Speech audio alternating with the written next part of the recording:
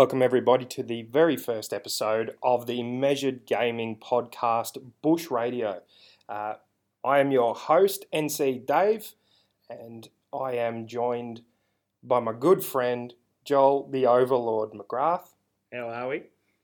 And Spooky Luke himself. How are we all today? This podcast, 10 months in the making. Some might say a lifetime in the making. Mm-hmm. We're really excited to be kicking this off. Our first topic for this episode will be a recap of the recent tournament held by Measured Gaming, the Bendigo Bush Bash Bonanza, which was on over 2 days a couple of weeks ago now. What we're going to do first, let's get a bit of fluff out of the way and get to know our guests a little better. So, first of all, throwing it over to my co-pilot, Joel. Joel, top three armies, mate. What are they? Top three armies. You got Slaanesh, Stormcast, and now Beast of Chaos. Very interesting. You'd be loving the battle tone. Yeah, Morlov isn't liking it though. That's the problem. And Luke, Mr. Luke Ingram. Yep. Top three. Top three. So I pretty well play every flavour of death these days. So working on a Flesh Eater's army, mostly Legions and Nagash, and playing around a bit with the Nighthorn as well. Very nice. I'll stay a little bit mysterious, but I'm kind of a combination of the two of these guys. A little Stormcast, a little Nighthaunt, and a little something else on the way that we'll get into in a later podcast, I'm sure. You know, this is a competitive gaming group. So, guys, rankings. Where are we, Joel? I think I finished off at 8th. 8th? Out of 339 players, I think it was. Just approximately. Yeah. Luke? Oh, I'm sitting at a nice, lazy 63 at the moment. Lovely. Room to grow. That's all right. We need room for improvement everywhere. Because, you know, and I'm sitting solidly somewhere in the top 200. So, you know, it's pretty proud. Mum's proud. Let's throw this out there. Guys, what got you into this? Painting or playing? What's your passion here? Joel? Well, I started 16 years ago, I reckon. And like most people, phased out when I was, 18 or 21. Girls, booze, all that sort of shit. And sorry, hang on. Girls and Warhammer, not a mix? No, No, as we're all aware. No. Shit. What am I doing? I don't know. But basically, I am a gamer. I picked up the painting side of things because there was just something else to do, really. And now I am forced to do it by player packs. Of course, what you're referring to there is a 3-colour minimum or tournament standard. Yep, just enough to get me those tournament points, The old soft points. And Luke, painting or playing? Well, funnily enough, I actually more got into the hobby for the visual aspect of it. So to me, I look at a game as, it is something to look at. That's the difference between what separates us and the card players. Look, I have started off as a painter, and I'm just slowly working my way towards getting more competitive. Very nice. I definitely started with the painting. I've got one of my passions has always been art, so for me, getting to paint these very cool looking little models got me into it. But yeah, I got a taste for throwing dice, and now I'm. We got you hooked. Yeah, definitely hooked. I'm keen on working my way into the top 150. That's for sure. All right, I'm going to throw this one out there. Favorite model doesn't have to be in your current army. Overall, favorite model. What do you got? Ooh, that's a hard choice, isn't it? I like a lot of them. All right, but your desert island model, okay? You've got one model you can look at for the rest of your days. You are Tom Hanks on the island. You don't have a volleyball. You've got this model. What is it? I can't answer it, Luke. All right, we'll come back. Luke, you've been sitting there thinking about it. I have been. Look, if I'm going to be on a desert island, I'm going to have Thanquol and Bone Ripper with me. Very nice. Risky choice, but yeah, love the model and had a blast painting it. Very nice. Yeah. You made up your mind, Joe? I have. Yeah. So I'm going to choose Alariel.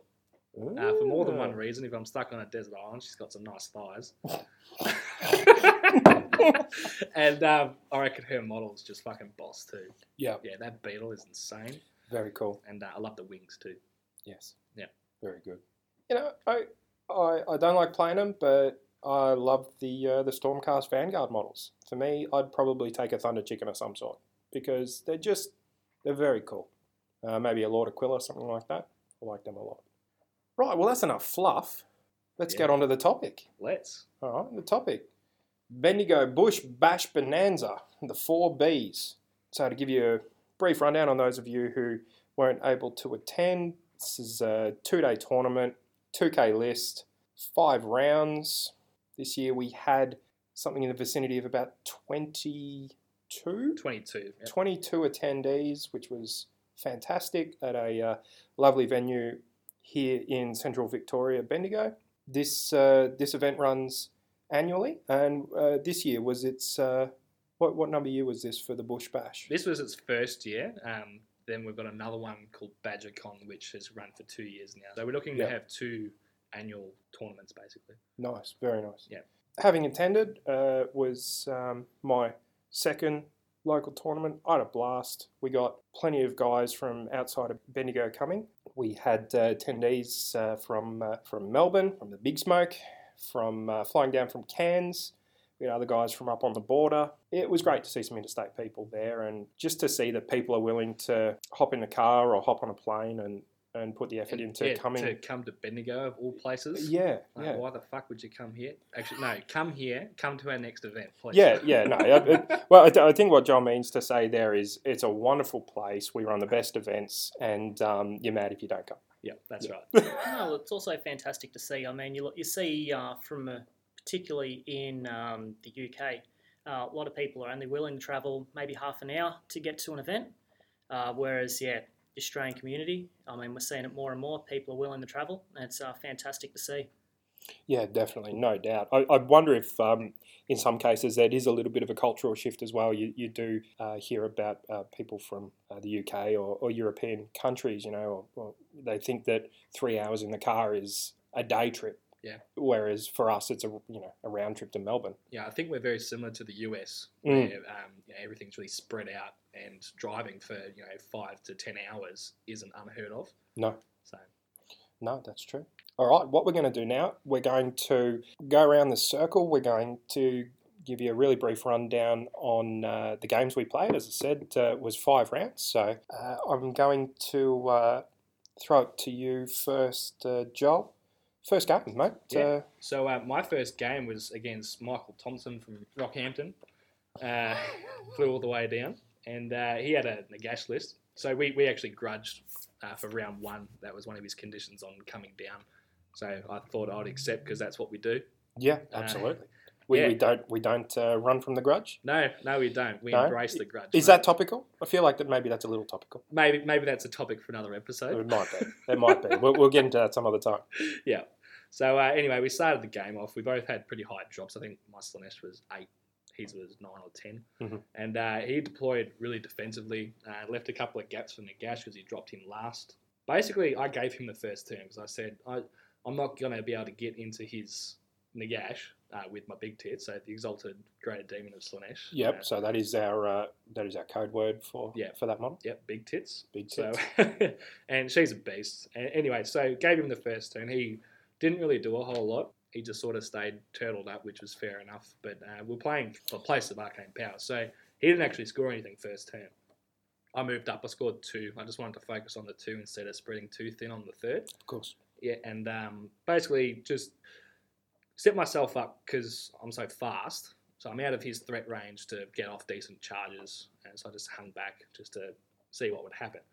Anyway, I'm pretty sure I won priority for turn 2. And I saw an opening in his deployment because he had, as I was saying, the 2 holes to put in a gash in either one. She's got a 2-inch range. So, and with the Thermal Rider cloak, she just flew over the top of the screen, managed to pile into the Nighthaunt dudes, whatever they're called, and just smacked him like a little bitch. Nice. And took him off the table in one go. Yep. Yeah. That's how it gets done. That is right. The lesson here: don't leave a gap. Yeah, don't leave a gap in Mind the gap. The gash. Mm. So after that, I was killing off all his models. His what are they? The Grimghast Reapers. Grimghast Reapers. Thank you. So they were all like neg 3, neg 4 to hit because I was rocking like 4 units of Hellstriders, and Big Tits had a natural neg 2 to hit her in combat. Yeah, and they're a standard 4 up. Yeah, I think to hit. I think they're 3s. It doesn't matter. They were hitting on 6s. 4 up re-rolling. Yeah. against bigger Failing units. against bigger units. Yeah, Yep. so they were hitting on 6s and doing fuck all. And I proceeded to pretty much just take them all out. Mhm. I had an army-wide charge turn 2, so like I even had Marauders getting involved, like just everything. Gorney was out of position up the back holding an objective, didn't even need him. Yep. So, yeah, after turn 3, we sort of played it out after I killed Nagash, and he's just sort of called it there because there was no point in playing. Yeah. Yeah, that was the goal in that game, was if I can kill him turn 1 or turn 2, the game's mine. Yeah, especially when we're dealing with that particular scenario where you've got to be a wizard or a hero with an artifact to hold position. You go knocking Nagash off the table. Yeah.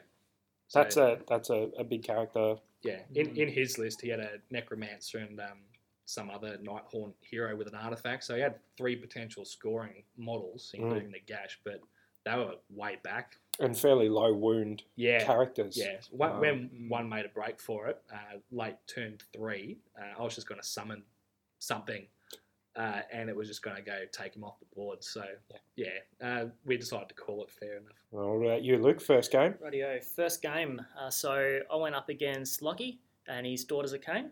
Mm-hmm. So I basically wrote my list to be an Alpha Strike. And I got excited by the fact that he was running Daughters of Cain and thought, right, my plan is I am going to drop all 40 of my Bladegeist Revenants on his line, and I'm going to take him off in one turn.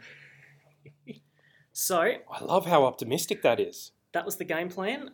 So Reikenor cast Cogs, all good. I went to cast Mirror Pool with Lady Olinda to send her forward. He did. He stopped that. Both my units of Bladegeist to come down. One of them rolled the 10 plus to pile in and attack twice. So didn't fail any charges. Got in. Fantastic. Wiped a couple of units. And we called the game in turn 2. And I was off to the bottom tables. Ouch. Yeah. It didn't quite go to plan from there. So all was looking good, and didn't go so well after that. My first game was against a good friend, Corey Ford, and his Khorne list was it 4 Bloodthirsters? Yep. Man, first time I played against Khorne, I got charged. I got taken off the table. I lost 2 heroes in the first swipe. Yeah, it was an absolute demolishing performance. But I loved every second of it. It was great to play against him. It was good fun. And, as I said to a number of my opponents across the 2 days, I like seeing any army play well, whether it's mine or someone else's. I enjoy the game and enjoy seeing someone's plans coming to fruition because it's almost never mine. So I've got to get used to finding joy in other people's. It was great. Had a great game. Yeah, those Bloodthirsters exploding 6s to wound would have. Oh, it was just hurt on. it was endless. It was non-stop. It was just there's one. All right then. Well, I guess I'll just put my undead things back in the box and move on. Yeah. So at the end of round 1, Joel, you had a win. Yeah, very major under your victory. belt. Luke and I were both hobbling away to the. The 2 Nighthaunt players in the tournament. Very major loss. Yeah, absolutely, both ways. So, as we shot into round 2, Joel, take us away. So I had the pleasure of versing Lockie Mulchcakey and his daughters, and basically, I'm not making excuses for myself here, but I was running around like a headless chook for the last couple of days on the lead up to this tournament because I was organising it. And, I hit a wall. I felt like I already played 5 games and drank a shitload of piss the night before, which wasn't the case. So I completely fucked up my deployment. Right? I was just a total spastic. And decided it would be a good idea to kamikaze in Big Tits because, she's moving 22 inches. So just sent her up the board. I took first turn because he had like 14 drops. Sent her up the board and I had this grand plan of rolling a decent charge. She's got +4 to charge with Cogs and Seeker Host. So I'm like, you only need like a 6 here on 2 dice. How hard can that be? And I rolled double 1s. Ouch. So it was still a 6-inch charge, but it wasn't enough to get into his to his dudes on the horses, whatever they're called. So I decided that I'd take off a unit of daughters and also a unit of black swords or blackguard or whatever they're called. So safe to say she got totally destroyed in his turn 1. Yep. Yeah, that was pretty much the game. He double turned me, so daughter's double turn hurts a lot, especially when he's got cogs up. Yep. From me. So that I've learned a lot from this game. Mm. At the end of it, so he proceeded to take off all my toys, which is fair enough, is what daughters do. But at the end of the game, it was 7-8. So we were playing better part of Valor. Mm-hmm. And basically, with that kamikaze with Big Tits, I capped and burned his objective, the center 1 first turn. So my beauty, that's now mine. I still got my 3, so I'm going to sit on them for a bit and we'll see what happens. Anyway, bugger all left. Still have my Source Lord. He sort of ran up the board. I summoned in 20 Demonettes and burned another one of his objectives. I still had all 3 of mine. I burned all mine that turn as well, so I was sitting on 7 points to his 0. He had 1 point. Basically, it was whoever could get there, and if I could try and just burn it, just get more models there, because I still had like my Marauders. Yeah, I was like an inch off a run roll to get in there and win the game. It was that close, but I learned a lot from it. So he's actually a pretty decent player. So yeah, that's my game. I got destroyed by Daughters of Cain. You and a whole host of others. They are they're nasty. they are nasty. They're really popular at the moment. We're seeing some pretty common builds, I guess. Yeah, but they're effective. There's no doubt. Yeah. As I was saying, learnt a lot. I've been reading up on them because Masters is coming up, so definitely going to see them at least once in one of the 5 games. So yeah, I like to learn from my mistakes. Of course. Yep. And after the second round, Lockie was probably thinking, geez, these Bendigo blokes are pretty gung-ho. I can just stay in my deployment zone and let them come to me. Pretty much, yeah. You didn't have to do a whole lot.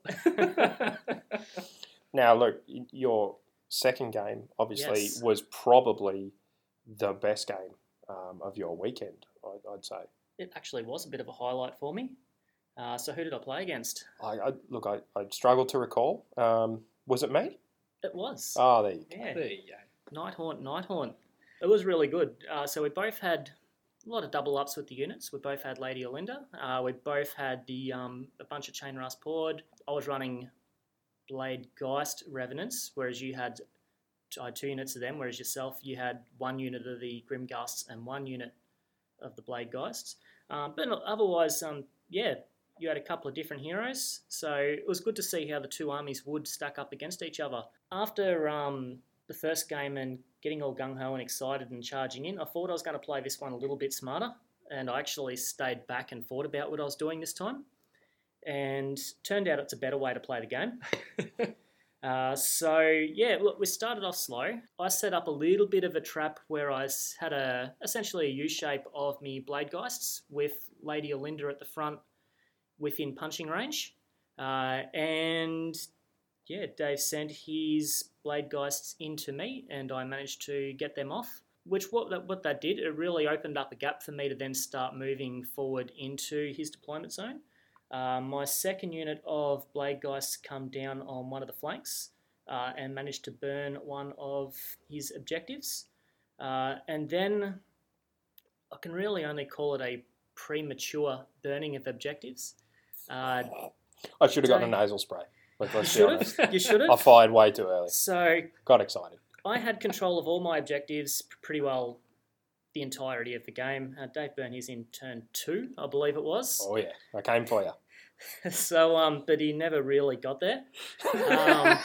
Story of my life. But no, it was a fantastic game, and the best bit about it, once all the dust settled and we shook hands and it was done, there were only 20 kill points between us.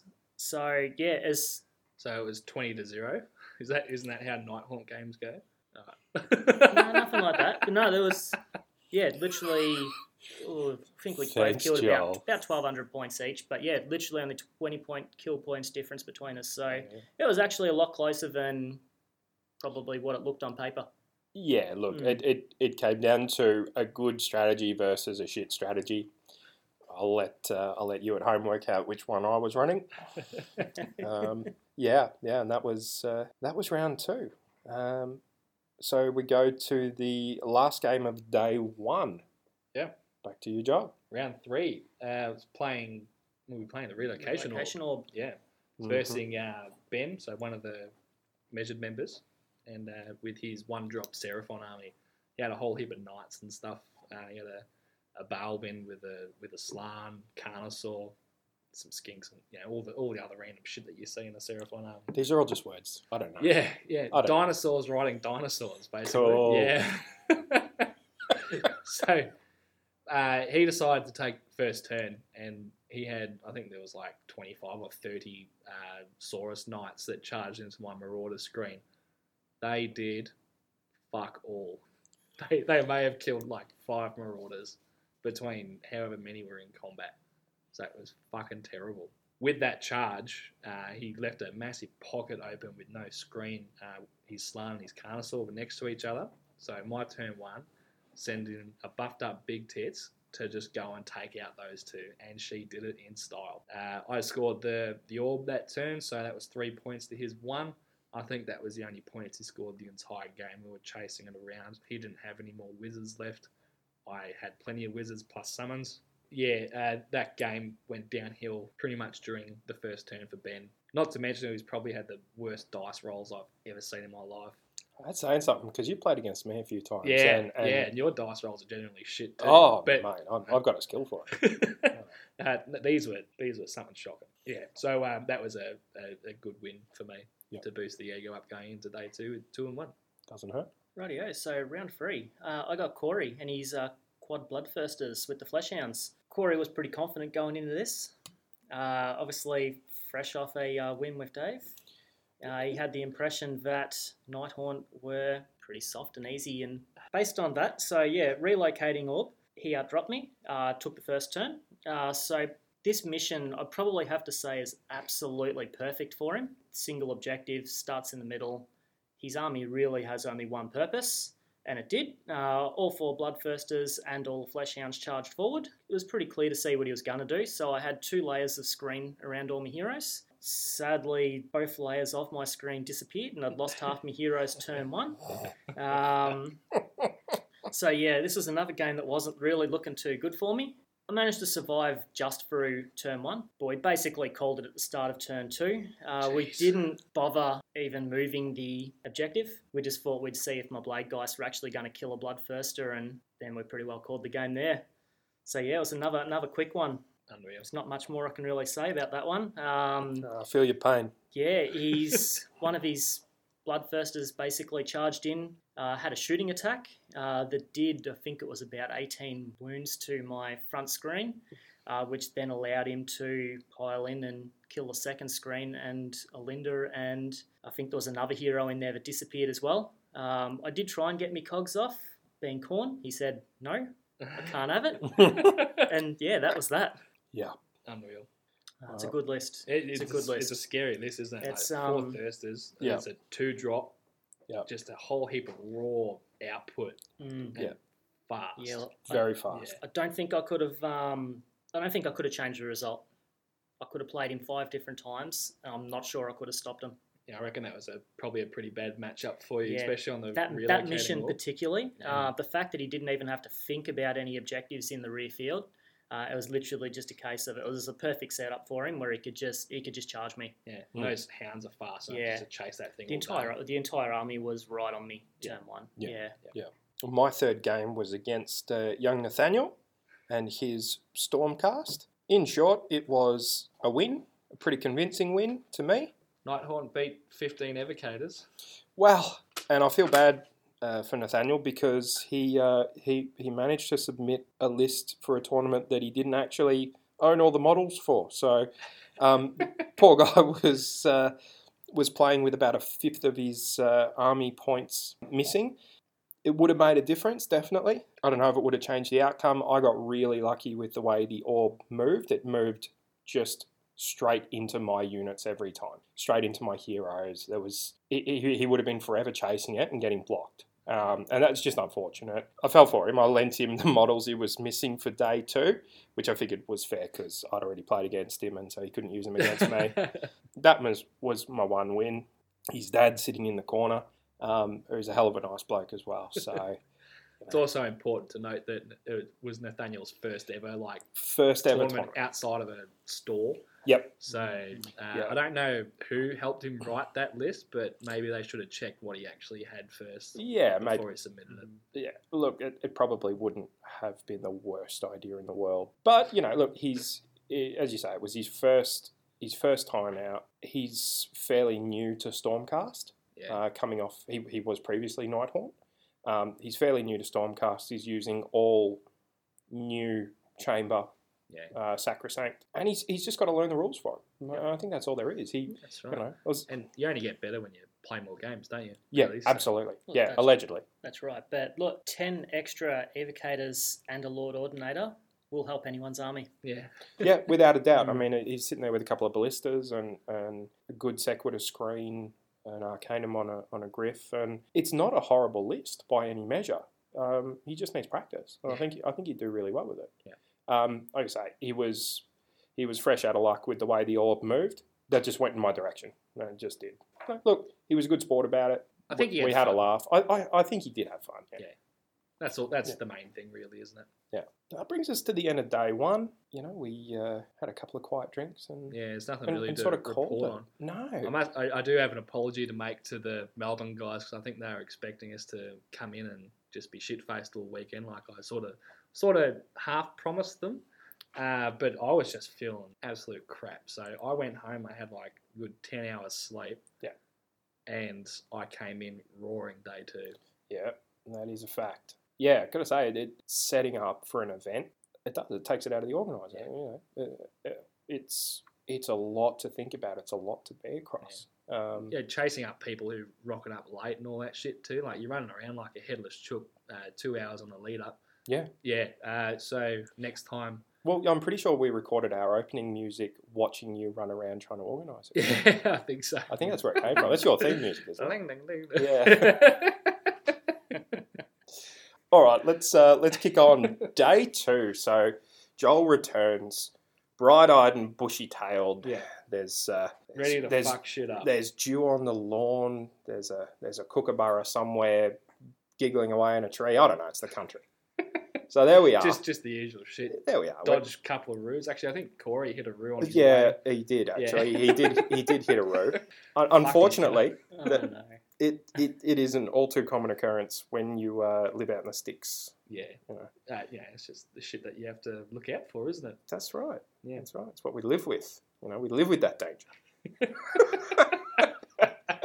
Everything's trying to fucking kill you. Yeah, that's right. All right. So I think we've manlied up just enough to continue now. Right. So round four, yeah. Round four. Round four. Total I commitment. had the pleasure of playing Thomas Smart again. So we played off earlier in the year at a 1K tourney, and this was the first time playing against 2K. He had a heap of drops, obviously. So I decided to take first turn. He had a catapult on one of his sides. Oh, what was the battle plan? Sorry, total commitment. Total commitment. And just to be clear, his is a Skaven army. Yeah. So he had tunneling Stormfiends. So I think I lucked out a bit versing him because mortal wounds melt like big tits and stuff. So lucked out there. I took first turn. Again, rolled a double one for my charge with big tits. It was story of my life for this tourney. Yeah, she took off like 40 clan rats. Was trying to get into the storm fiends behind them. The fiends, the big guys with the mortal wound cannons. The ogres, are they rat ogres or? No, they're the bigger versions. They're the bigger Storm versions. Fiends. They are storm fiends. Storm Fiends. Yeah. I think you just run them. Was it one with the drill? Yeah, and the rest of them with the with the warp mortals. lightning. Yeah, that sounds right. Yeah. Yeah. So lucked out there, but caught back up to me with my charging. So I didn't start off with any command points either. So I just had the one for the double pile-in. That was a bit more important to me than getting off charge. Anyway, so she just nukes 40 clan rats, basically. Archaon got onto the other unit of 40 and took like half of them off. On his catapult, I just sent 5 Hellstriders over there. This thing's got a minimum 6-inch range. Yeah, so just locked it up. It literally could not do anything for the entire game. And it was sitting on an objective unguarded. So did that, oppressed just his entire front line. Basically, I killed off enough stuff that losing big tits to mortals didn't really matter. Because I was using it as a kamikaze piece pretty much the entire tournament. The next sort of couple of turns was Archaon trying to chase down his Screaming Bell. It was funny. This thing was running away from Archaon. He was screening pretty well. So Archaon just killed clan rats all day. Yeah. But basically after turn 2, it was just we're playing on the left side of the table. I had all like the other 3 objectives or whatever. So yeah, he didn't really have much of a hope catching up after then because I won priority. But yeah, that was my game, a convincing win to Slaanesh. Yeah, definitely. Rightio. So round 4, I played against Bent and his Seraphon. I was actually really excited to go up against this.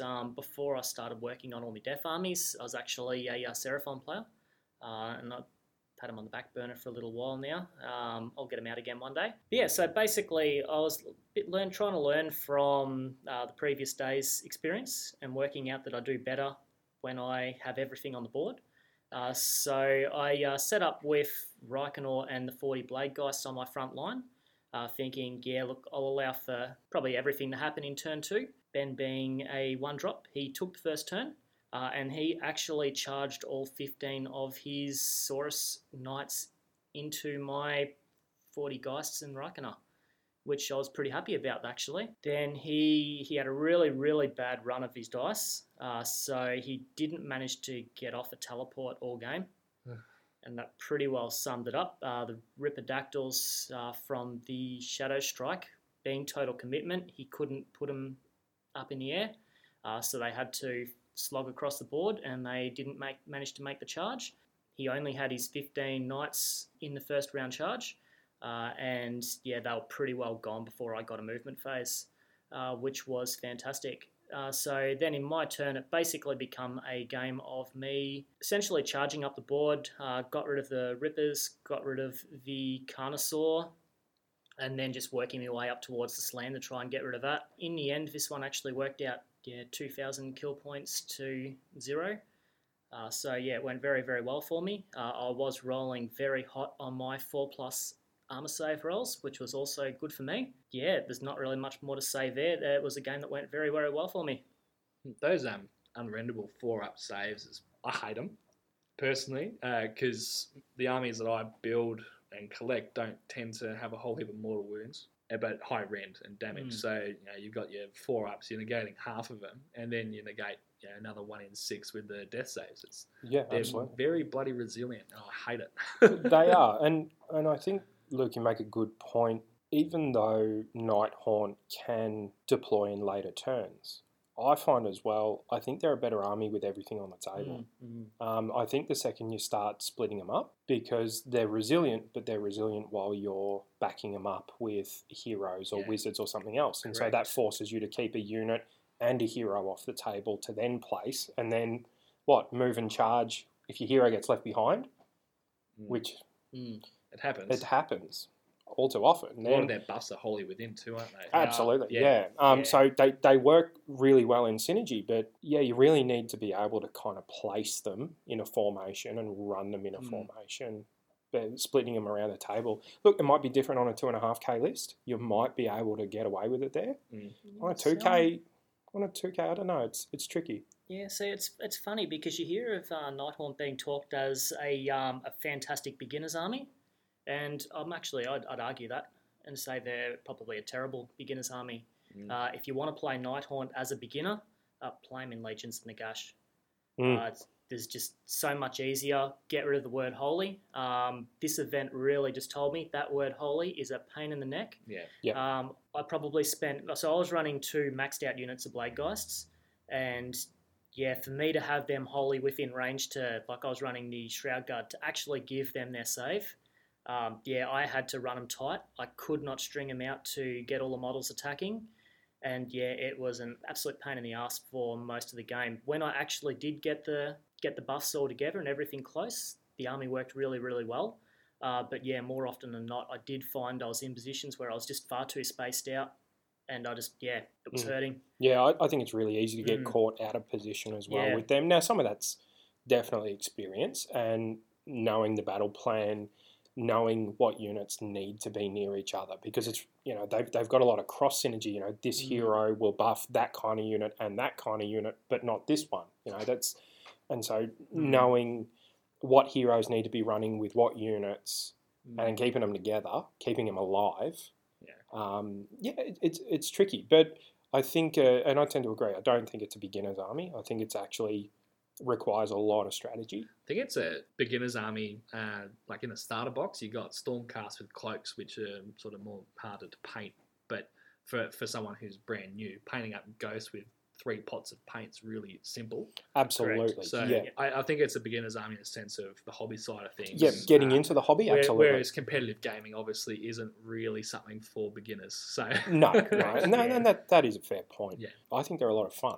Mm. And while I haven't been especially successful with them, I really like playing them. I like the way they play. I like their synergies and stuff. But obviously there's a lot to learn. Your round 4. My round four was against the TO, Sean. Good Sean. He did give me a hug at one point, which was nice. Did he? He did. He is a very huggable person. He is a huggy guy. Yeah. No, it was really cool. I got to play against the, am I saying this right? The Chorfs, Yep, the Chorfs. the Chaos Dwarfs. Yeah. Or Legion of Azagul. Yeah, Legion of, Yeah. it was a great game. He's a great opponent. Really, really fair. Once again, it's an army I've never played against, so I got to learn a lot. It was great. They played well. They shot well. He cleaned me up, fair and square, convincingly, but it was good. It was a good game. Yep. What was the standout unit for his army? It's hard to say because he hit a couple of his mortars behind buildings because they don't need line of sight to hit. Yep. But in doing that, he forgot they were there. So he actually forgot to shoot me with a lot of stuff. Oh, boy. In fairness, I didn't even realise he deployed one of them because it was behind a cottage. Oh, you played I- on that Alex's table Yeah. with all the buildings? Yeah. So it was hidden behind a cottage. I didn't even know it there. And then he goes, "Oh, I've got this. I'll shoot." I'm like, "Oh, I thought that was a dead pile or something. I don't, what's that?" So anyway, look, he did forget to shoot me a few times. What did he get? He's got a roll a number of dice, and that's how many hits one of them gets to do. It's one of the big cannons. Of a potential 24, his best ever is 18. Against me, he got 14. Right. I was rooting for him. I was, going, come on, Go, get Sean, you get good that thing. PB. Come on, get the. We want to see a 19. And that's what I mean by it. It was a good game. It was in really good spirits the whole time. He is a great opponent. Yeah, Yeah. he is. He always runs an exciting army. He does. Yeah. He does. There was some really interesting models on there, stuff I've never seen before, and That's right. Not many people get to say that they've played against Chorfs before. no. So lucky me. Yeah, Yeah. that's right. And then we go into the final round. So where are we at? I was going to say, what scores are we at here, I'm Joel? at 3-1. You're at 3-1. Rightio. At this point, I'm sitting on 2-2. Yeah, and I'm on 1 and 3. Letting the team down, Dave. Yeah, I am. But at least I'm consistent. That's true. Yeah. Yeah. That's why we keep you around. Exactly. Lower down the averages just so people don't expect too greater things of us. Yeah. Yeah, every club just needs someone that you can run your ideas I believe they call against. them shit kickers. Yeah, Yeah. absolutely. I'll own it. I'll own it. Very good. Until we get some new blood in, I'll continue to be the new guy. Works for me. Well, let's kick it off. Round 5. Yep. Joel, who did you play against? So I was playing against Reese McGlynn, who came up from Werribee. Mm-hmm. And we're playing Focal Points, was the round 5 mission. Yes. This is actually my favourite game of the entire weekend. Mm. He was running Chorfs. Yeah. So they were amazingly painted. They were. They Yeah. were. And what I loved about it is that he had the bull in the spell from the Beast of Chaos with an allied Zangor Shaman. Mm-hmm. Yeah. So that was just a nice little touch, I suppose. Basically, he deployed as if I was going to have first turn. Most people, as you do, they sort of turtle up and they defend the potential alpha strike of a big model that's going to come in and kill stuff.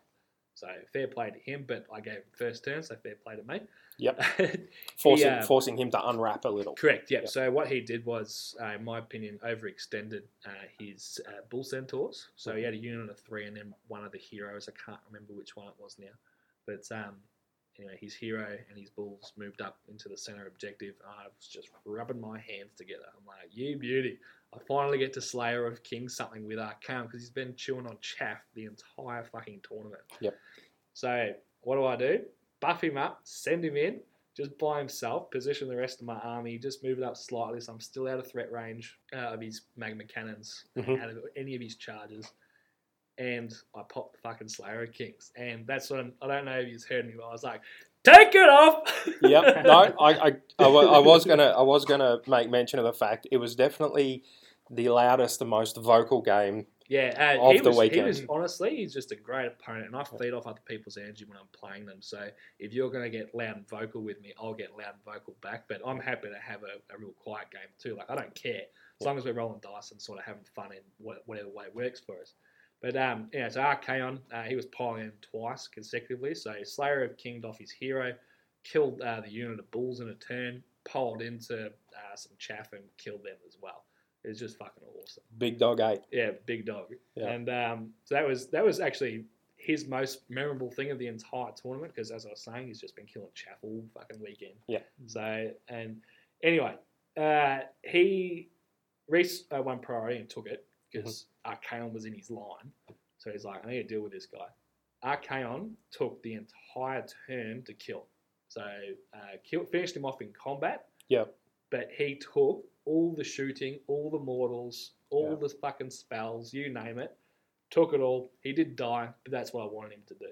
Yeah. So it sponged for damage for that turn, allowing you to then just follow up. And, And I've got 20-inch movement on pretty much my entire army. So he just took advantage of that and won the double.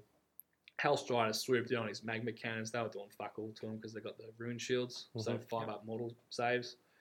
Everything was hitting on 6s of his, basically. Big Dog Draz of the Ashen or whatever he's called, on the flying bull thing. Yeah, it is an interesting model, isn't it? Yeah. He took a lot to kill. He had 1 wound left. Anyway, so I was just casting everything I had at him. So Gaunty used his spell, Arcane Bolt. I did get him with the Realm spell from Akshi, just like the Fireball. Fireball, yeah. Yeah. I completely forgot the entire game I had a fucking pendulum to use. Because I left it on one of the other tables and we had a couple of dropouts, so that's where all my shit was. I didn't even pick it up or think about it. But anyway, so that's a dragging out this yarn a little bit, but at the end of the game, I had pretty much all the objectives and he had none. Yep. Yeah, it was fun. It was a good game. Great game. Yep. You know, and I think we'll come back and talk about it, but I know there was quite an epic game between, was it Reese and Pat? Well, I think we can maybe come back to that a little later in the show, but we'll talk about that one. That's funny. Yeah, some of the more fun things about the weekend. Luke, last game. Rightio. So, speaking of Pat, I had Pat, and so look, he really is my kryptonite. Doesn't matter if it's Age of Sigmar, Blood Bowl. I've never beaten him at anything. So we're just going to start with that. But look, my list, I was starting to get a lot more confident with it. So I hadn't had a lot of practice coming up to the event. Yeah, I thought I'd just started to get me hang of how the list works. And look, it's not really an Alpha Strike. It turned out it's more of a counter sort of hitting army.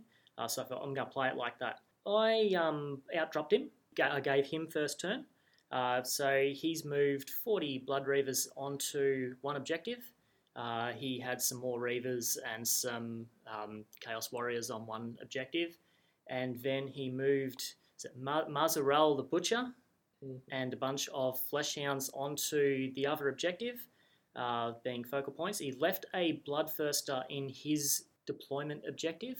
So keep in mind this is focal points. And now he gave me a very big warning at the start of the game that he's taken he had the command ability from his realm that allowed him to essentially teleport the Bloodthirster onto a board edge, which I sadly did forget. In my first turn, I moved forward and I managed to wipe all 40 of the Reavers in a combat phase with the Blade Geists. and I took the central objective. So for the bulk of the game, I had control of the objective on the right-hand side of the board. So I was sitting pretty comfortable on 3 of the 5 objectives for the bulk of the game. Mazarel was having trouble getting through my Blade Geist that I had on the right-hand objective. But every single turn that he killed something, he was getting extra attacks. Eventually we got to, I believe it was about turn 4, I'd realised I'd left 40 chain rasps in the underground. In the worms. I always do something like this. Sorry to butt in. Weren't you just saying that the army plays better when you don't do that Yeah, shit? I'm just coming back to that point. Yes. So this is with the Blade Geists. Leave them on the table so they can hit things. But I thought, no, I'm going to use the Chain Rasps to steal an objective. Had I, at this point, have dropped my Chain Rasps onto my home objective, I probably would have won the game quite comfortably. Sadly, I didn't. Also, in this same turn, at this point of the game, Mazarel was pumping out about 10 attacks with his axe. And I managed to probably make my worst set of rolling for the entire event. And he wiped, would have probably been 15 Blade Geist in one combat phase. And he ended up taking control of that objective. That same turn, he board-edged the Bloodthirster onto my objective and took that off me. Now, I was feeling pretty confident just before that moment. He's taken it off me last minute. But no, it was a fantastic game. It was really good to get an opportunity where we really slowed down after that and tried to work out how can I get this back? Where do I need to bring my models in to try and equal the points? So in the end, I managed to get my remaining Blade Geists onto his home objective, and I managed to take that off him, and I started getting rid of some of the Slaughter Priests. I managed to retreat with Olinda and my one remaining Chain Rasp, and managed to recapture my home objective. Yeah, it was fantastic to have to think about it and just try and work out how to claw it back. It turned out for me to pull a draw, I was relying on about 3 or 4 Chain Rasps charging into Mazarel and surviving, and they didn't. So yeah, ended up losing that by 1 point, which was fantastic. It's the closest game I've had against Pat. Pat, I'm putting it out there. It mightn't be next event. It mightn't be the one after, but there will be a grudge when I think I'm good enough to beat you. I will be coming. It just might be in 6 months. Yeah, just gonna prep and train for a couple of years first. But Correct. then, when I'm ready and you're senile, day, it's happening. It's happening. Yeah. I love it. My last game against Thomas and his Skaven. Once again, great opponent. Army I'd never played against, so that was my third for the weekend. Yeah, look, I charged some units when I shouldn't have charged. I brought guys in off the table and failed half my charges. I didn't play very well. I made some poor decisions. And while I did some damage and I was able to kind of hook around and grab some objectives and get some bonus points, it wasn't enough to win the game. We got to about turn 3 and we were able to agree on what would likely happen if we finished it out. Calculated the scores out accordingly, and that was fair. His big ugly thing with all the rats in it, I killed it, and he... sorry, you're laughing. You know what I mean. What's it called? It's not the furnace. The bell. Nah. It was. It's like this stitched together nasty meat bag of a thing with a whole lot of rats in it. Is it a Hell Pit Abomination? Yeah, that's the one. Yep. That's the one. Love those things. Oh. So I killed it, but on a roll, it turns out, no, you cut off the wrong rat head and it's actually still alive with D6 wounds on it. I did kill it a second time. I'm waiting for him to roll again. He goes, no, it's just a once. Does that count as extra kill points, killing the model twice? No. If only. I essentially got tabled in that. I think we worked out sort of by the end of it, I wouldn't have had much left standing.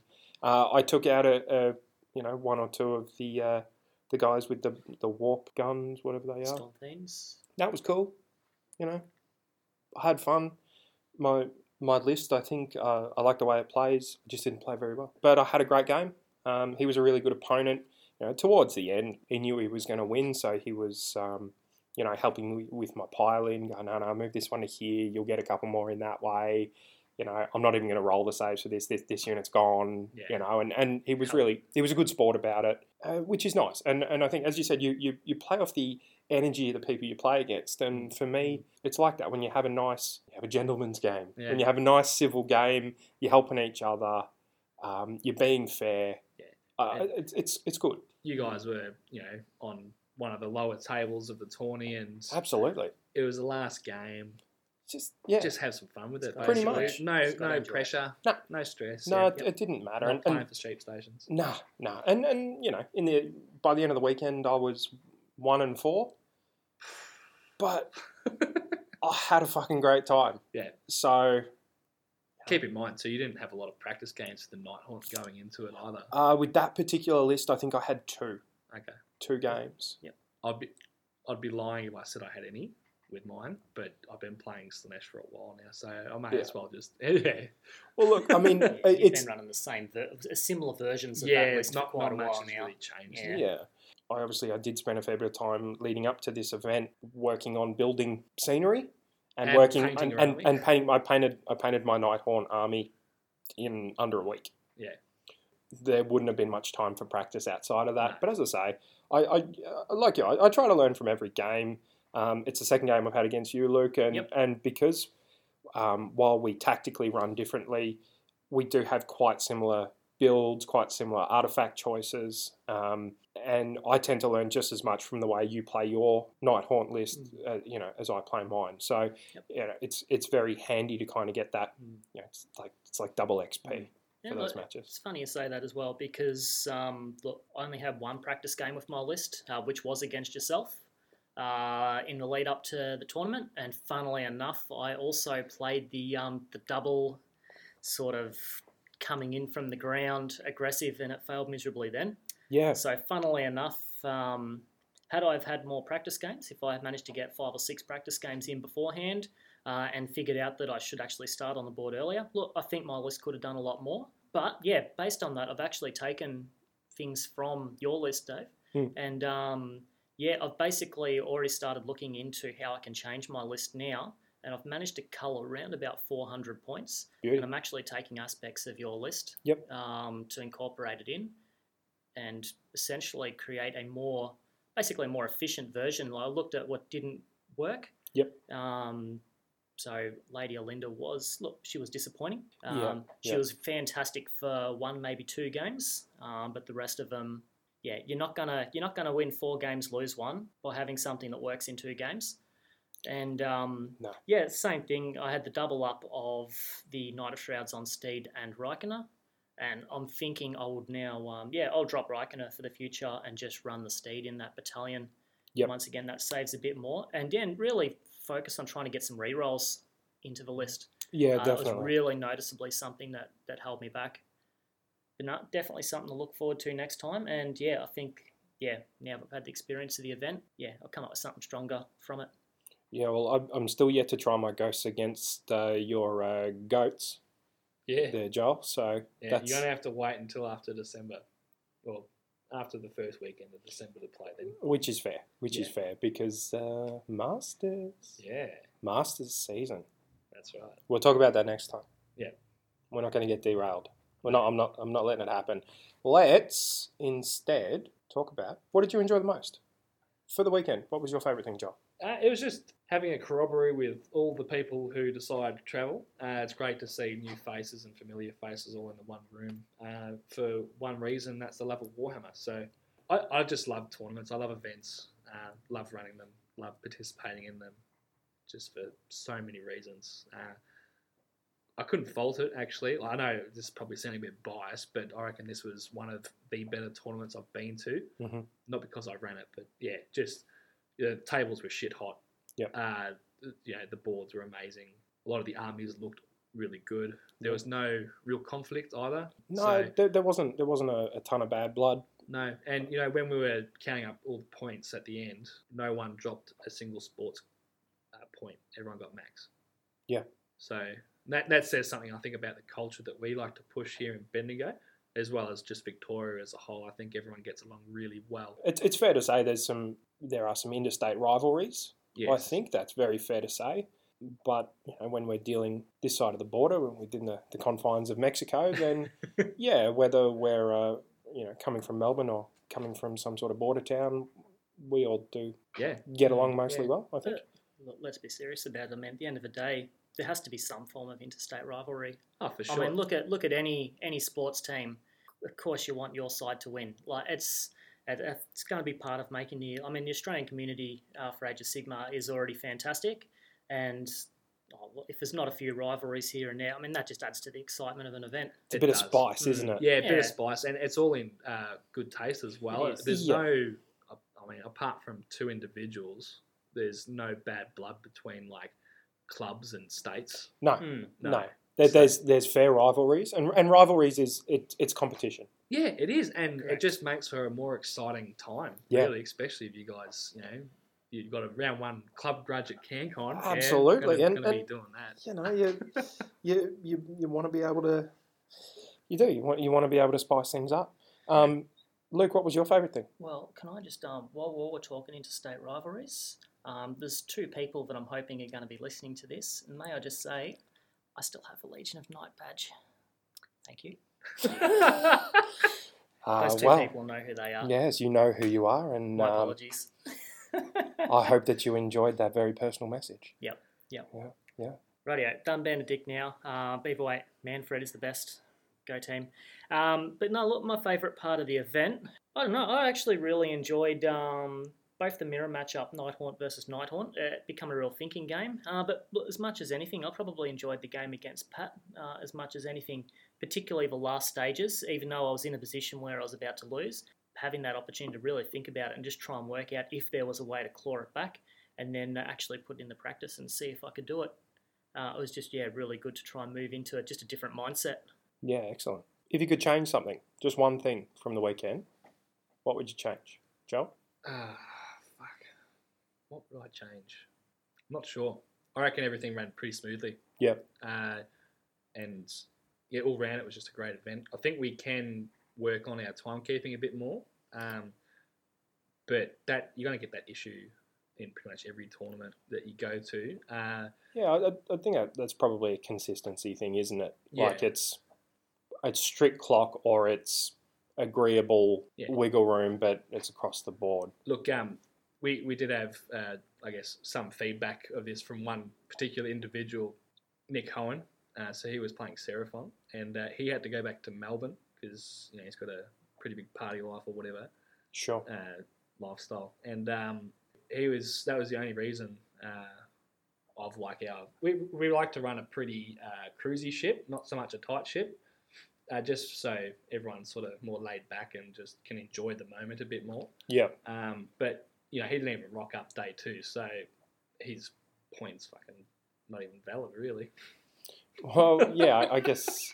No, look, that is fair to say. There is a lot of talk that goes around about day 2 attendance. Mm. I think it is an issue. It's got to reflect on the individual. It's got to reflect in some way on the event. Yeah. And somewhere in between those two is probably the truth. Yeah. It's not something that's going to disappear. It's not something that you're going to be able to solve. Sometimes people have a very legitimate reason for not showing up, and sometimes they just can't be bothered. Mm. And it's going to keep coming up. We're going to keep seeing it. Without a doubt, look, I'm not guilty of it, but a couple of the Bendigo guys are, for reasons I'm not going to go into because that's none of my business. I like to have a pretty cruisy first day, and then in the second day, I always like to end on time, which is what we did. So for people who were needing to catch a plane or go back home or whatever for whatever reason, they could still do that according to the timetable that was in the player pack. Yeah, absolutely. And Generally, if you're travelling to a tournament, you're staying overnight, so you don't actually have to be anywhere that Saturday night. So and you're allowing for that duration, aren't you? Correct. You're allowing for that travel time afterwards. Yep. You don't go into it expecting, it says it's going to finish at 4, but probably going to finish at 1. Yeah. No. No. It's, if anything, it's going to finish at 4:30, isn't it? yes, correct. Because we've got other factors well and truly outside of control. We were eating there at the venue, so we were relying on service. We had some games running long, some games ending really short, especially on the second day. Our TO has to step in and play. Yeah. That's got to have an impact. Yep. And that's because you don't have people there day 2. And that's it's disappointing. it can be a bit of a letdown for everybody. It's not, and it's not necessarily just bad for the organisers or just bad for people missing out, but it kind of ruins the experience. You know, I had fun playing against Sean, but I wasn't supposed to play against him. Yeah. And so I'd spent that morning reading my opponent's list, getting to know it, looking up the rules because it was something I hadn't played against before, and planning it out. Then when I show up, it's like, oh no, you're not playing him. I'm like, oh. Yeah. Poor Sean, I reckon both days actually. I reckon I said to him about 6 times each, "Oh, are you playing? No, you're not. Now you're playing. No, you're not." Yep. just because we were waiting for people to rock up, or working out if people were actually going to show up, and all that sort of shit. So, Hey, to his credit, he took it in his stride. He did a great job. he did. He did. That was his first. Yeah, TO. his Yep. first go. Yep. I do want to say though that we did try and make it as easy as possible for him. Of course. Like you made up awesome packs and booklets for everyone to write all their scores in, and we pen and paper all our events because living in the bush, we don't even have access to internet. Like we've had to go to the fucking post office and the library just to stream this thing. Yeah, exactly. I mean, this is, it's impressive, but we're actually all voice actors, Yeah. and we're reading off a transcript that was delivered By Morse code. via Morse code. One of those little ticker machines. It's quite phenomenal when you think about what it took to get this here. But I digress. Sorry, one thing I would change is getting people signed up that actually want to come to day 2. That's what I would like to change. It feels like it's a bit of a holy grail. Mhm. It feels like that was a bit tongue in cheek. Yeah, well, But- any event organizer that can ensure that they've got numbers day 2 equal to numbers day 1, I think you're doing all right. Yeah, I think so too. Yeah. And going back on it, another thing, that player pack, when it comes to things I enjoyed the most, that player pack was right up there. Mm. That was fantastic. As a player, I didn't have any part really in the organising at all, but just being able to rock up to the event, get the player pack, had the book, had all the different missions in it, had all the scoring, you got your measuring devices with it, a few little goodies here and there. Yeah, as a package, it was fantastic. How good was those goodie bags though? Yeah. I was so fucking stoked to hand them out to everyone. Yeah. That was great. You get your stubby holder, you Yeah. get your range finder, your 9-inch ruler. I'm obviously a little bit biased. Being one of the sponsors for the tournament meant I got to contribute some pretty cool stuff to that goodie bag. But I think there was an overwhelming response that was, shit, you're not pocketing No. the money. This No. isn't a profit thing. You're actually feeding it back Yeah. to the people who are showing up. Measured Gaming as a whole has always been non-for-profit. We've always invested everything that we've put back into the club and therefore back into the events too. We didn't even need to buy terrain for this event or mats. Like all of our tables had fat mats on them. Yep. We've already just got all that because it was all locally funded. Yeah, that's right. Yeah, So- and it was good. It was good to see, and I'm sure that the people who did come really appreciated that effort. It was a nice touch. Yeah. I thought that. All right, what we're going to do now, we're going to go through the results. Who took home the trophies, the medals, the spoon, the certificate. Still owe you a slab for that. We'll get to that in a second. We will. So, first place, Jesse Perkins. Yep. Daughters, Daughters of Cain. Daughters of Cain list. There you go. Also took out Best Order Yep. And Best Painted. and Best Painted. Fucking phenomenal Yeah, paint job. yeah. And that display board, I'm pretty sure at the Albury shop, the Warhammer shop, he won Armies on Parade. Yep. And quite rightly so, that thing was amazing. It was really nice. Clean sweep. Yeah. Did a great job. I didn't get to play against him, but my understanding is that he was a good opponent. Yeah. He played well. He's a top bloke, actually. Yeah. And I think he's just snuck in the Masters too. So, yeah, it'll be good to see him up in Sydney. Oh, that's good. Yep. We're going to discuss the lists of the podium finishers. But first, second place and Best Chaos, our very own Joel. /OP. There you go. There you go. I'd just like to take the opportunity to thank Matt Tyrrell, also from Albury, Dubbo, wherever the fuck he's from, I don't know. Yeah. For not being able to submit his list in the correct format. Now there was a moment of contention there. He was a bit confused, wasn't he? He did call out, wondering why it was that he wasn't getting second place. And as you say, points deducted by not submitting lists correctly. And he certainly wasn't the only one.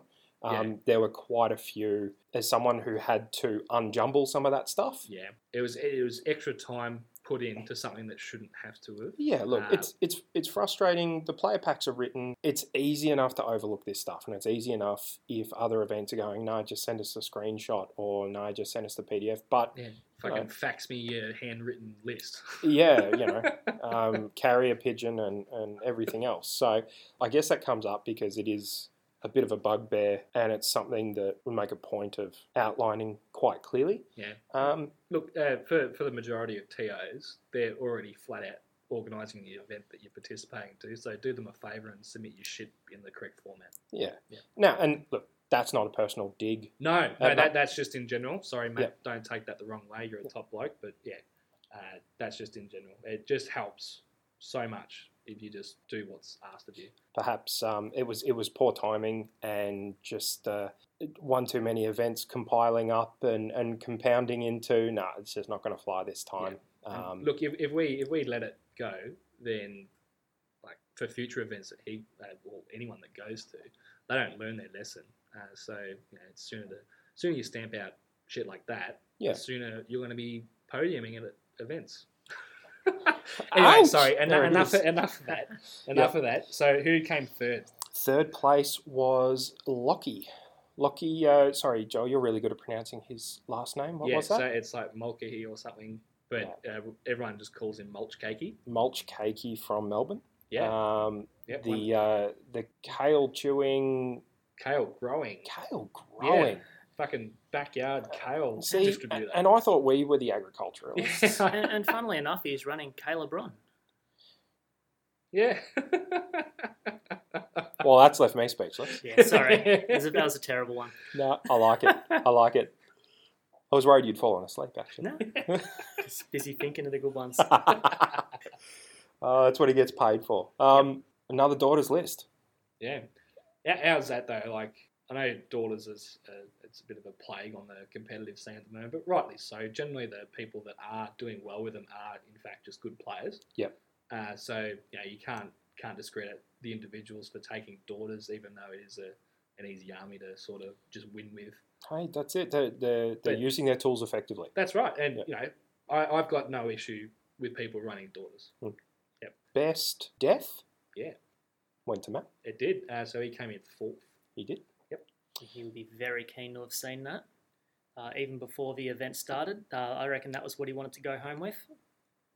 Best Def was a highly contended prize in this event. Well, we had more death armies than any other faction. We did, yes. Yeah, definitely more than Destruction as well. It certainly was. Destruction. That was interesting. And we'll come to that on the next one. Yeah. Because the person who took home the Best Destruction medal was, in fact, our young Nathaniel, who was playing Stormcast. Correct. And unfortunately, it went 0-5 for the weekend. So the Wooden Spoon, this year's event, was Best Destruction medal. Let's be honest here, though. Like, if someone was playing Destruction, they were probably getting the Wooden Spoon anyway, so... He's thrown it down. Hear that, Pete? You've actually turned up to an event, mate. Ouch.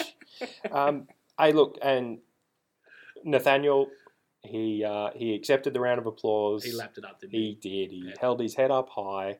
His dad loved every second of it. It was brilliant. You just wait. Next time he comes in, he'll be running Gordrak. he just might. And the last accolade for the weekend went to Best Sport, which was our special guest, Luke. Yeah, that was a the real toppest surprise. cunt in the tournament. That's it. That's it. Sickest. That was voted by players who they thought was the best opponent to play against. Yeah, I think, Luke, you got 4 out of your 5 opponents gave you a primary vote. So we're doing primary and secondaries. And, 4 of your 5. That's a pretty good achievement. Yeah, I guess the question is, what'd you do to piss off that 5th person?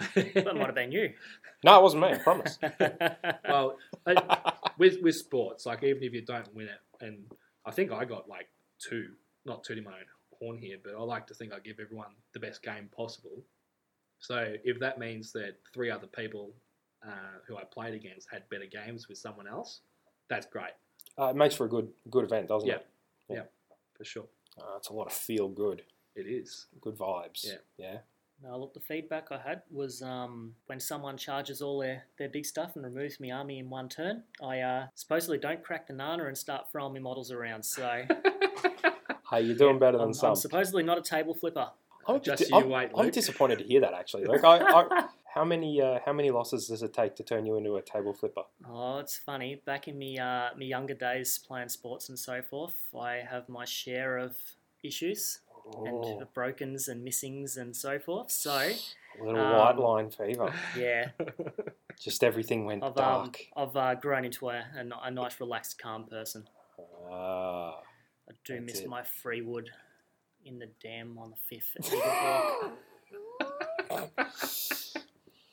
He's referring to golf for those of you Yes. listening at home. You probably see why I'm now playing Warhammer. Yeah, And Poor not doing that Nagash is anymore. at the bottom of a lake somewhere. yeah, but I mean, Yeah. jeez, it's a 200-yard drive. That's true. It's But brilliant. how far can you helicopter Nagash as you spin around and let go? It's not Yeah, going to happen, go out folks. you got him in your car. Go out the car park. And... Look, this is radio and you can't see it, but there is a glint in this man's eye. I'm a little concerned. Don't pick the wrong hand for the hand of dust. Oh, that's brilliant. All right. Well, let's get down to the nitty-gritty then, fellas. Let's dissect the top 3 lists. So we'll start off with Jesse. Yep. Because he came first. So Daughters of Cain, he was running Hagnar as his temple. He was from the mortal realm of Ulgu. So Yes. yeah, he had the shadow shenanigans. General was the Bloodrack Shrine. Command trait was Devoted Disciples. Artifact was the Crystal Heart. Law of Shadows was Mind Razor, obviously. He had Hag Crown Cauldron of Blood, with the artifact Blood Sigil, Blessing of Cain, and the Prayer Catechism of Murder. He had 2 Hag Queens, one with the Blessing of Cain, one with Sacrament of Blood, 10 Blood Sisters, 30 Witch Elves with Knives and Bucklers, 5 Bloodstalkers, 5 Bloodstalkers running the Temple Nest Battalion, and he also had Cogs. That's a quick list. It is. It's a quick list. Lots of wounds, lots of bodies, lots of mortal output, and lots of durability. Hagnar gives you a 5-up ward save. So Yeah, if I got this right, Temple Nest, is that the one that returns your own damage back at you?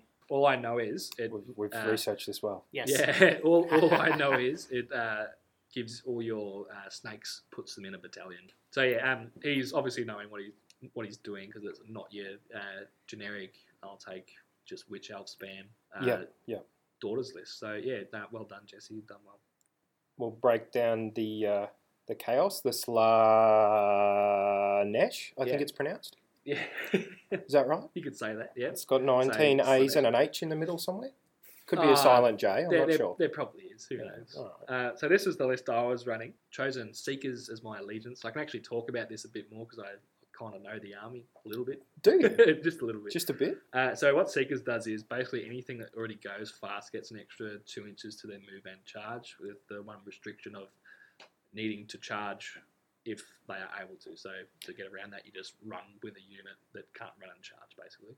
Okay, yep. So you can short circuit it. Correct. Yep. That's why I don't actually run any sort of demons in my army, like demonettes and seekers, because they can run and charge. So my leaders, General was the Exalted Greater Demon of Slanesh, aka Big Tits. Mm-hmm. So her trait was Allure of Slanesh, which is neg 1 to hit in combat. Her artifact was Thermal Rider Cloak, and the spell I chose from Akshi was Incandescent Form, which is another neg 1 to hit in combat. Yes, that's right. It's from the realm of fire. Yes, yeah. Sorry, I forgot to mention that. That's okay. I also had Archaon, so his spell was Stoke Rage, which is +1 to wound on him or another unit within 12. I also had a Source Lord, so he was steeded up, so he's going fast, and he had the Rune Staff, and he also had Inferno Blades. Yes. So that's +1 damage on all your melee weapons. The realm of fire really suits this list, doesn't it? I mean, does. You can pump up damage and attacks. You can make yourself harder to hit. Yeah. seems Slaanesh is so fragile, they really need that initial burst of damage just to sort of, when they do take casualties, it evens up the game a little bit. Yeah. Yeah, so I also had Gaunty allied in. He also had Inferno Blades just for redundancy. 20 Marauders with Axes and Shields. Then I had 3 units of Hellstriders with Claw Spears and Shields. And I love Hellstriders. So combo here in the list is basically send in big tits with neg 2 to hit. Hellstrider banners, Hellstrider units stack with neg 1 to hit within 6 inches. Yep. So she could be potentially neg 5 to hit in this list. Brilliant. Yeah. Spells was had the Pendulum, the Vortex, and Cogs. Yep. So that Vortex is giving you additional range on spells? Yeah, so I was comboing that with Gaunty, as you do. Yes. So he had an extra 6 inches on his spells. It also gives him an extra spell to cast. Brilliant. Yeah. Okay. You did well. Like, as you say, you've played this list a lot. You know it back to front. Yeah. And it's well formed. Yeah. I have learned a lot playing in this tournament with this, though. Done a few changes for Masters coming up, which I'm not going to go into details with. No? Not gonna sneak preview it? Not yet. I was wondering. I will be taking Slaanesh, though. Okay. There's your preview. You heard it here first. Yeah, for anyone out there trying to net list this, just be aware that obviously with Archaon having Stoke Rage and the Sorcerer Lord having the Inferno Blades, that comes from the player pack with the house rules. Good point. Very good point. Yeah, if anyone was looking at that wondering how the heck that's happening, it's from the player pack. So just quickly to go over the player pack, or the house rules, in Bendigo Measured, you can choose spells for your wizards, either out of your battle tome or out of the realm that you've chosen. Just it sort of levels the playing field a little bit with armies that haven't received a lot of love over the years compared to ones that have. So having to make that choice doesn't actually make it as game-breaking as what you'd probably think. I didn't actually get a lot of any feedback on the house rules, so I think everyone must have just been fine with it. Yeah, look, if anyone does have any feedback on those house rules who did attend, listen all the way to the end and we'll give you all the channels you can get in touch with us through. But I think someone rightly pointed out what's good about it is it's a lot more fun for those of us who really enjoy building lists. Yeah. So unlike the rules as written for all the new realm stuff, none of it's random. It's all pre-selected. So when lists are released, generally these days, every tournament does it. People who are unfamiliar with things can just be like, oh, well, I know this. I can look up this or I can look up that. Now I know. It's also a great way to just actually get to know what some of the realm interactions do. Like, we weren't playing with the Realmscape features, but all the spells and stuff, it's a lot new to a lot of people because they just choose simply not to play with them. Yeah, or haven't had access to the Malign Sorcery. Yeah. To get the details of all of those spells and additional artifacts. Yeah. So look, we've ran this in a couple of tournaments now, so club championships and also the Bush Bash. Yeah, and, as we call it, what is it? The realm of bogans. Yeah.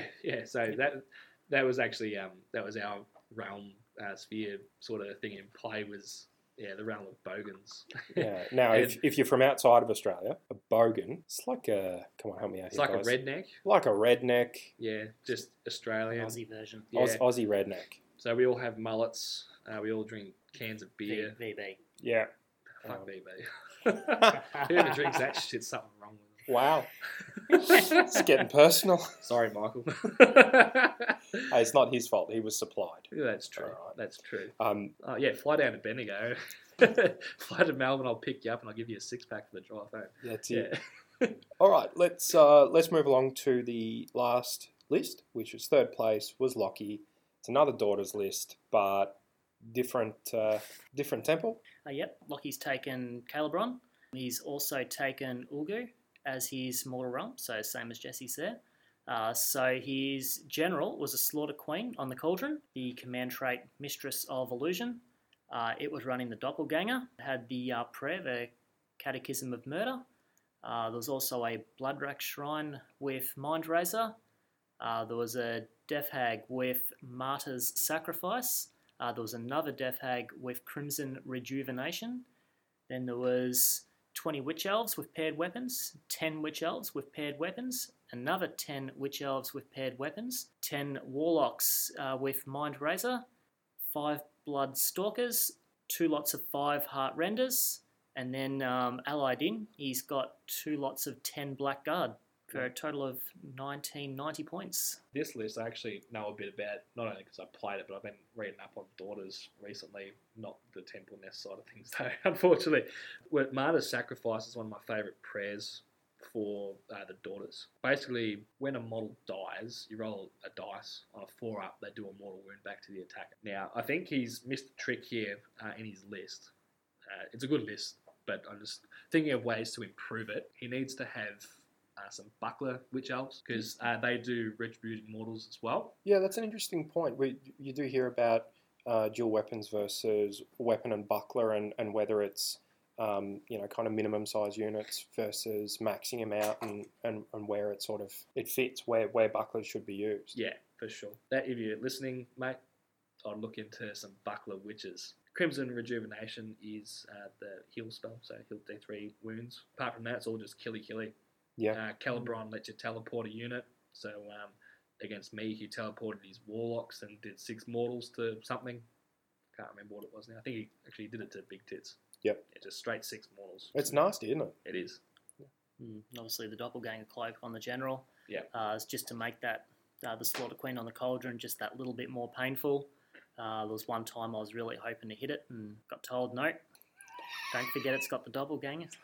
Crap. Pain in the ass, isn't it? It is. It's a good one. I love it. Yeah, but no, it's a nice little touch in the list as well. Probably seems like an obvious choice, but no, even in the very short game I had against Lockie, it was a very clearly good selection for the list. What was really good about it is, I tried to hit it with an alpha, and there's lots of different units, and he'd really layer his defenses essentially.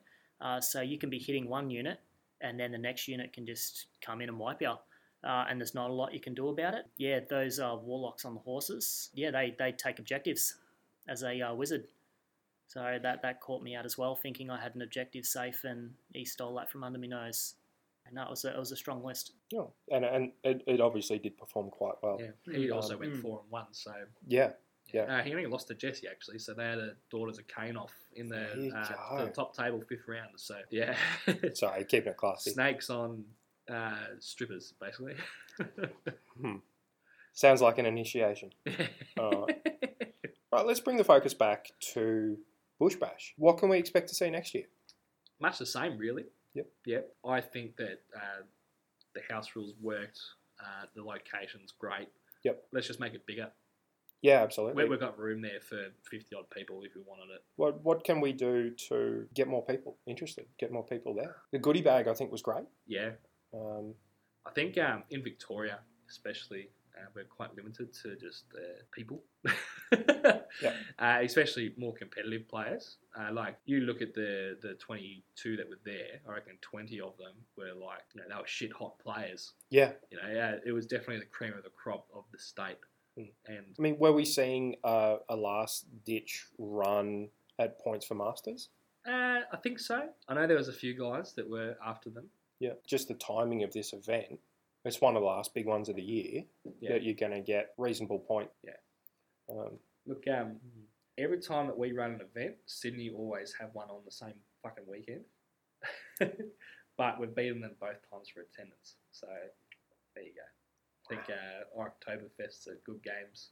They had 19 players. Yep. So we had 22. Suck a dick. Yeah, no, look, yep. But in all fairness, we probably, as a broader community, need to get a lot better at not doubling up too badly. Yeah. Look, we're planning these events 6 months out. Yeah. And there was a bit of a lack of communication between TOs for not doubling up on events. Yep. Who knows? Maybe there's room for a higher council. Maybe. Council of elders. Sit around, stroke their beards and work out which event in which state on which weekend. It would be nice to get more interstate travellers for next year, for sure. I think you guys will really enjoy coming down to Bendigo, because I like to think we put on a pretty good show. Yeah. Also, welcome.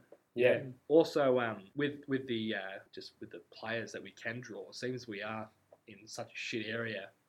We're central to Victoria, but to actually get here interstate, you either have to drive or you have to catch a plane down to Melbourne and then drive up. Yeah, it's not, we don't have a major airport or anything. It's not like you can just land in Bendigo. Correct. You are 150 k's north of Melbourne. Yeah. And the public transport to get from the airport to Bendigo is fucking shit too. Yeah. You have to like catch a cab or a bus or whatever. It's either Sunbury or Southern Cross. Yep. And then catch the train to Bendigo for another 2 hours. Like, that's why I went down and picked my club for. I said, mate, I'm not letting you get into town at like 9 o'clock. I'll just go fucking get you. Yeah. Yeah, no, that's it. I'm going to throw it out there that I'm personally really keen to get as involved in possible again next year.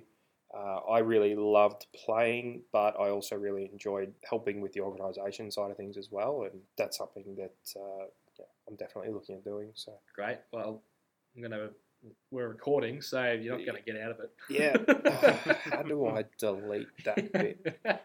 No, I had a ball. It was a great event, and I'd like to see it grow. Really. Yep. What do we got coming up the rest of the year? I think there's something on the horizon. Two major events. So, firstly is Masters, which is essentially in a month's time. Yep. So, when at time of recording this episode, it's Tuesday night. The invites are going out Thursday. So, that's something that I'm really excited about. First year in the competitive scene. Yep.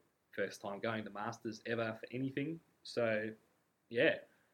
Yeah, look, and got to say, not to pump the tyres up of Central Victoria too much, but some good numbers from Measured going to Masters. Yeah, we've got 3 of us. So 3 out of 12 or 13, which is sort of the core group here, is really good considering that half of those 12 or 13 aren't even really competitive players or are still newer, like yourself. Yeah. So, yeah, I think next year we're going to be going to a few more events. So you might see a few more of us there at Masters, hopefully. Could be a bit of fun. Yeah. So Yeah. I'll try my best. Luke, no you'll promises. be there next year. So are you, Dave. Don't you worry. Look out for the Hawaiian shirts. Yep. The Mexicans are coming. Yep. Speaking of Hawaiian shirts, CanCon 2019. Let's talk about it. Yeah, fucking 220 players. Yeah, this is huge. It is massive. This is huge. This is the third year. For fourth year for Sigma. For Sigma, okay. But third. I don't know. We've got 200 plus Be fourth. 200 plus tickets sold for this year. Last year they capped out at 100 and There was 110 tickets available. Yep. 104 rocked up. there you go. And the year before that it was less than 50. Yeah, It was 46, I think. So yeah, this is going to be its third year, and it's just multiplied, and I don't know. And it's not like these tickets went on sale the day after last year's CanCon. These things sold out in a matter of days. Yeah, weekend. Less than 48 hours. Yeah. Now that's really exciting. I actually personally found watching the ticket. I actually found I was refreshing the page, just watching the tickets disappear. So, luckily, as soon as I saw the tickets that were on sale, I grabbed my phone and ran to the back of the house to start organising my ticket without distraction. And To later ask for forgiveness. Sounds silly, but it worked. I've got my ticket. But just watching the numbers disappear, and the internet was just alight with people.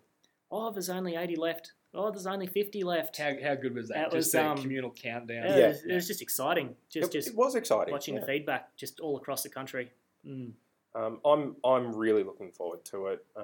So there's a bunch of us going up. Yeah, so I think like all of us in that sort of core group, plus an extra 1 or 2 guys. Yeah.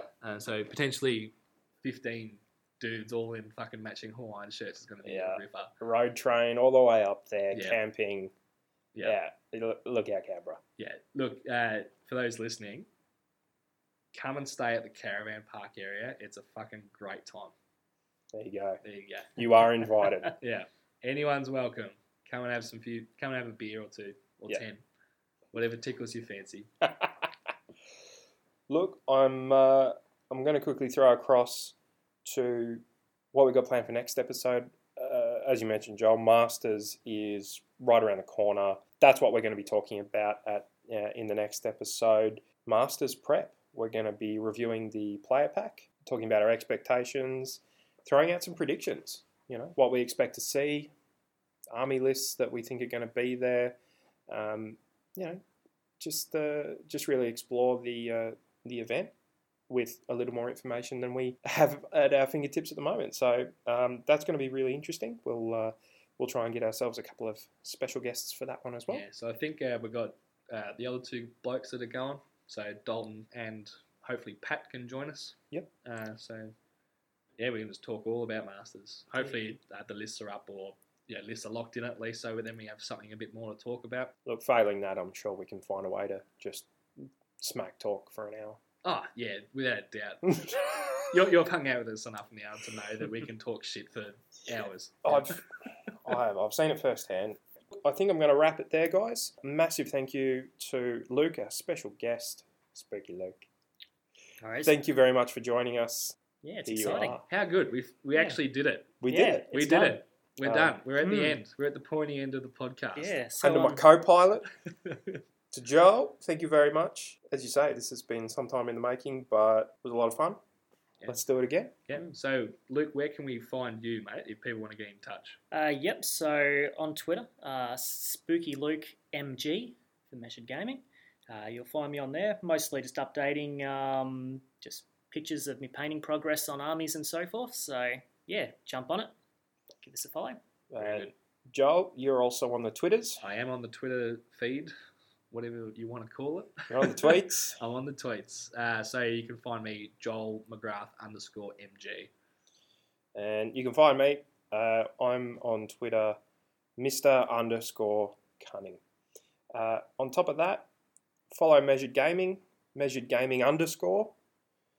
We'll talk about that some other time as to why there needs to be an underscore at the end. And obviously, there's a Facebook page, because there's a Facebook page for everything. Go and join the Facebook page. There's always plenty of fun stuff on there. Always talking about the latest and stuff that's happening in AOS. And keep an ear out for the next episode. So we're looking to do episodes not monthly, but not fortnightly, somewhere in between. Somewhere in between. Just whenever it sort of works out for all of us. Yeah, regular enough. If you do have any feedback, suggestions, requests, anything at all, please get in touch with us, measuredgaming@hotmail.com, and we'll do our best to address those. And thank you very much for listening. Thanks again to my guests. All right, guys. We'll see you next time. Have fun at Masters.